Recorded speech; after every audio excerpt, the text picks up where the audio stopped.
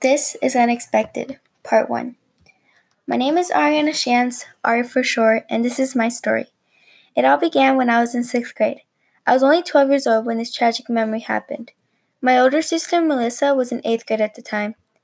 We all know how it is when you practice drills, like the fire drill and the lockdown drill. I don't know about you, but I don't really get a point of practicing them. It's not like it's ever going to happen. Well, that's where I was wrong. It was just a normal day like any other day. I was just entering my next class, which was math.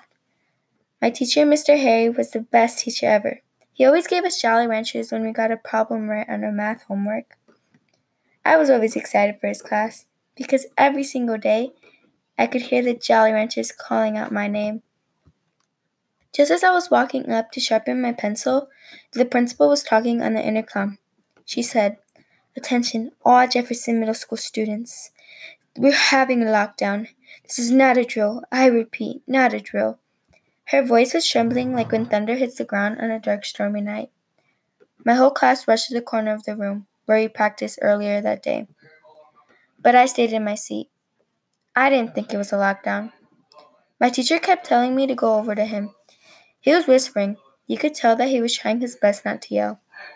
I didn't listen to him. Instead, I unlocked my classroom door that led to the rest of the school and left.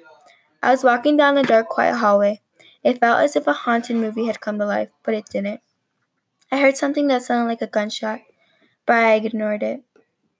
I figured it was my head messing with me. Then I heard another. That's when I figured out it was not a drill. In the next episode, I will be reading Unexpected Part 2. So make sure you guys stay tuned.